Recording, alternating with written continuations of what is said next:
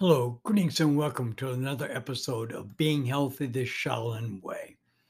Now, today we're going to focus on key lifestyle changes that can impact your health for the better and chronic inflammation.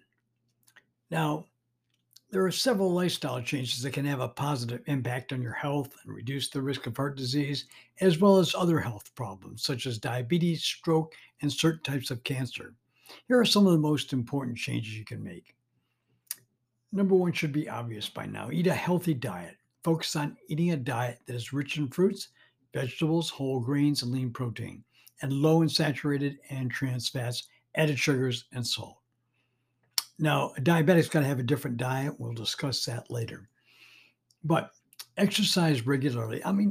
Too many people just exercise 5 minutes a day, 10 minutes every 2 days. And that's bad because you should aim to get at least 30 minutes of moderate physical activity, such as brisk walking, most days of the week. And I can't stress enough how if you only move, if the only moving you do is walking, do it at least 30 minutes every day of the week. And quit smoking. Smoking is a major risk factor for heart disease and many other health problems. Quitting smoking can greatly, I repeat, greatly reduce your risk of heart disease and other health problems. Maintaining a healthy weight is really important too. Being overweight or obese increases the risk of heart disease, stroke, and other health problems. Maintaining a healthy weight can help reduce these risks. Limit alcohol consumption. I know it sounds like I'm saying, well, you can't have any fun, but drinking alcohol in moderation can have some health benefits. But heavy drinking is what I'm talking about. Heavy drinking can increase the risk of heart disease and other health problems. And you've got to manage your stress because chronic stress can have negative impacts on health. So it's important to find effective ways to manage stress, such as exercise, mindfulness meditation, deep breathing, and seeking support from friends and family. And by the way, this last item, seeking support from friends and family, is very, very important. And get enough sleep. Sleep is important for overall health, and getting enough sleep can help reduce the risk of heart disease, stroke, and other health problems. Now, what exactly exercise does for you is the following. It improves cardiovascular health. Exercise helps improve cardiovascular health by strengthening the heart and blood vessels and reducing the risk of heart disease and stroke. It controls your weight too. Exercise can help control weight by burning calories and reducing the risk of obesity, which is a major risk factor for heart disease and countless other health problems.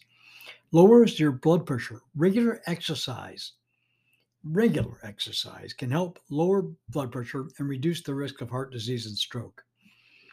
It improves your cholesterol levels too. Exercise can help improve cholesterol levels by increasing the level of good HDL cholesterol and reducing the level of bad LDL cholesterol in the blood. It boosts your mental health too. That's an effect that can't be denied. Exercise has been shown to improve mental health by reducing symptoms of depression and anxiety and improving mood. Strengthens your bones and muscles too. Exercise helps strengthen bones and muscles and reduces the risk of osteoporosis and other age related health problems. Now, it improves your sleep too. Exercise can help improve sleep quality and reduce the risk of sleep problems such as insomnia. It's important to find an exercise program that is enjoyable and sustainable. It's probably most important that you find an exercise program that is the two things, enjoyable and sustainable, as well as safe and appropriate for your individual needs and abilities. Now, one question that comes up is how exactly does exercise improve cardiovascular health by strengthening heart and blood vessels and reducing the risk of heart disease and strokes? Number one is increasing your heart strength. Exercise strengthens the heart muscle. The heart is basically a muscle, making it more efficient at pumping blood and oxygen to the rest of the body. This can lower the risk of heart disease and dramatically improve overall cardiovascular health. Increases blood flow too, right? Which helps the liver oxygen and nutrients to the heart and other parts of the body. This can help to reduce the risk of heart disease and stroke by improving the health of the blood vessels.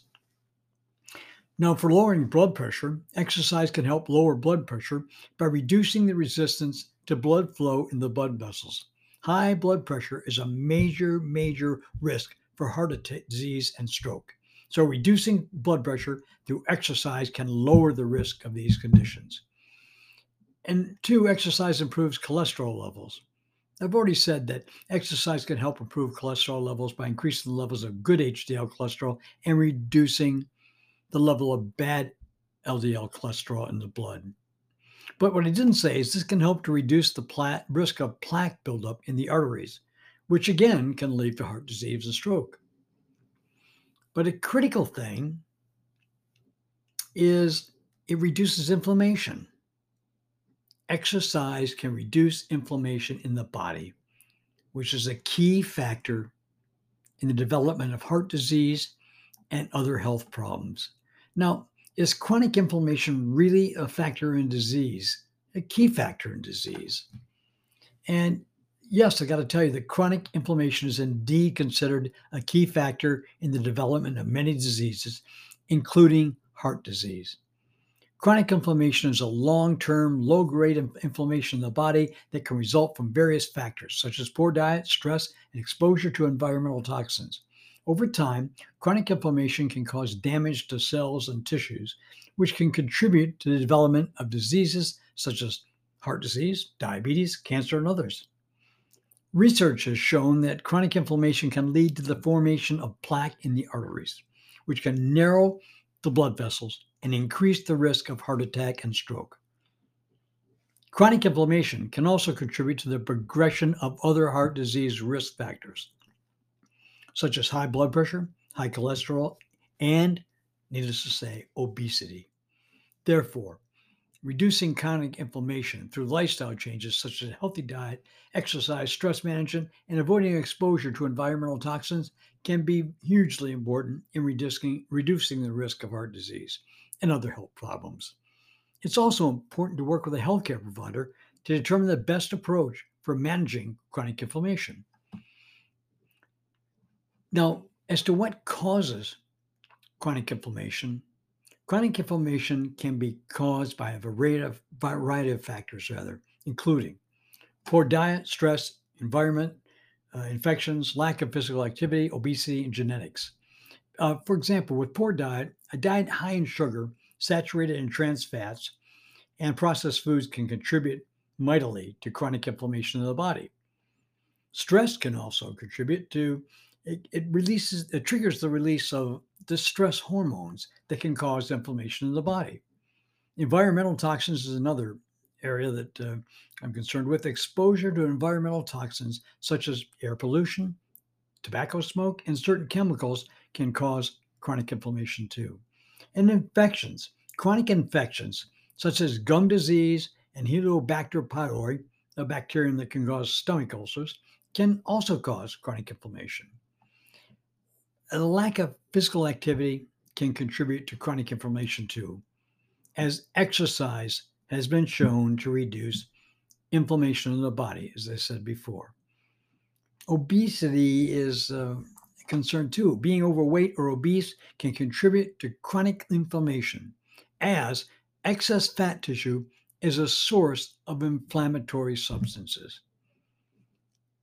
Your genetics can also play a factor in it. It can increase the risk of developing chronic inflammation and related health problems. It's important to note that the specific causes of chronic inflammation can vary from person to person. Now, this concludes today's episode of Being Healthy the Shaolin Way. And if you'd like to learn more about the monks of the Shaolin Temple, go to shaolintempleus.net. Until then, I wish you namaste.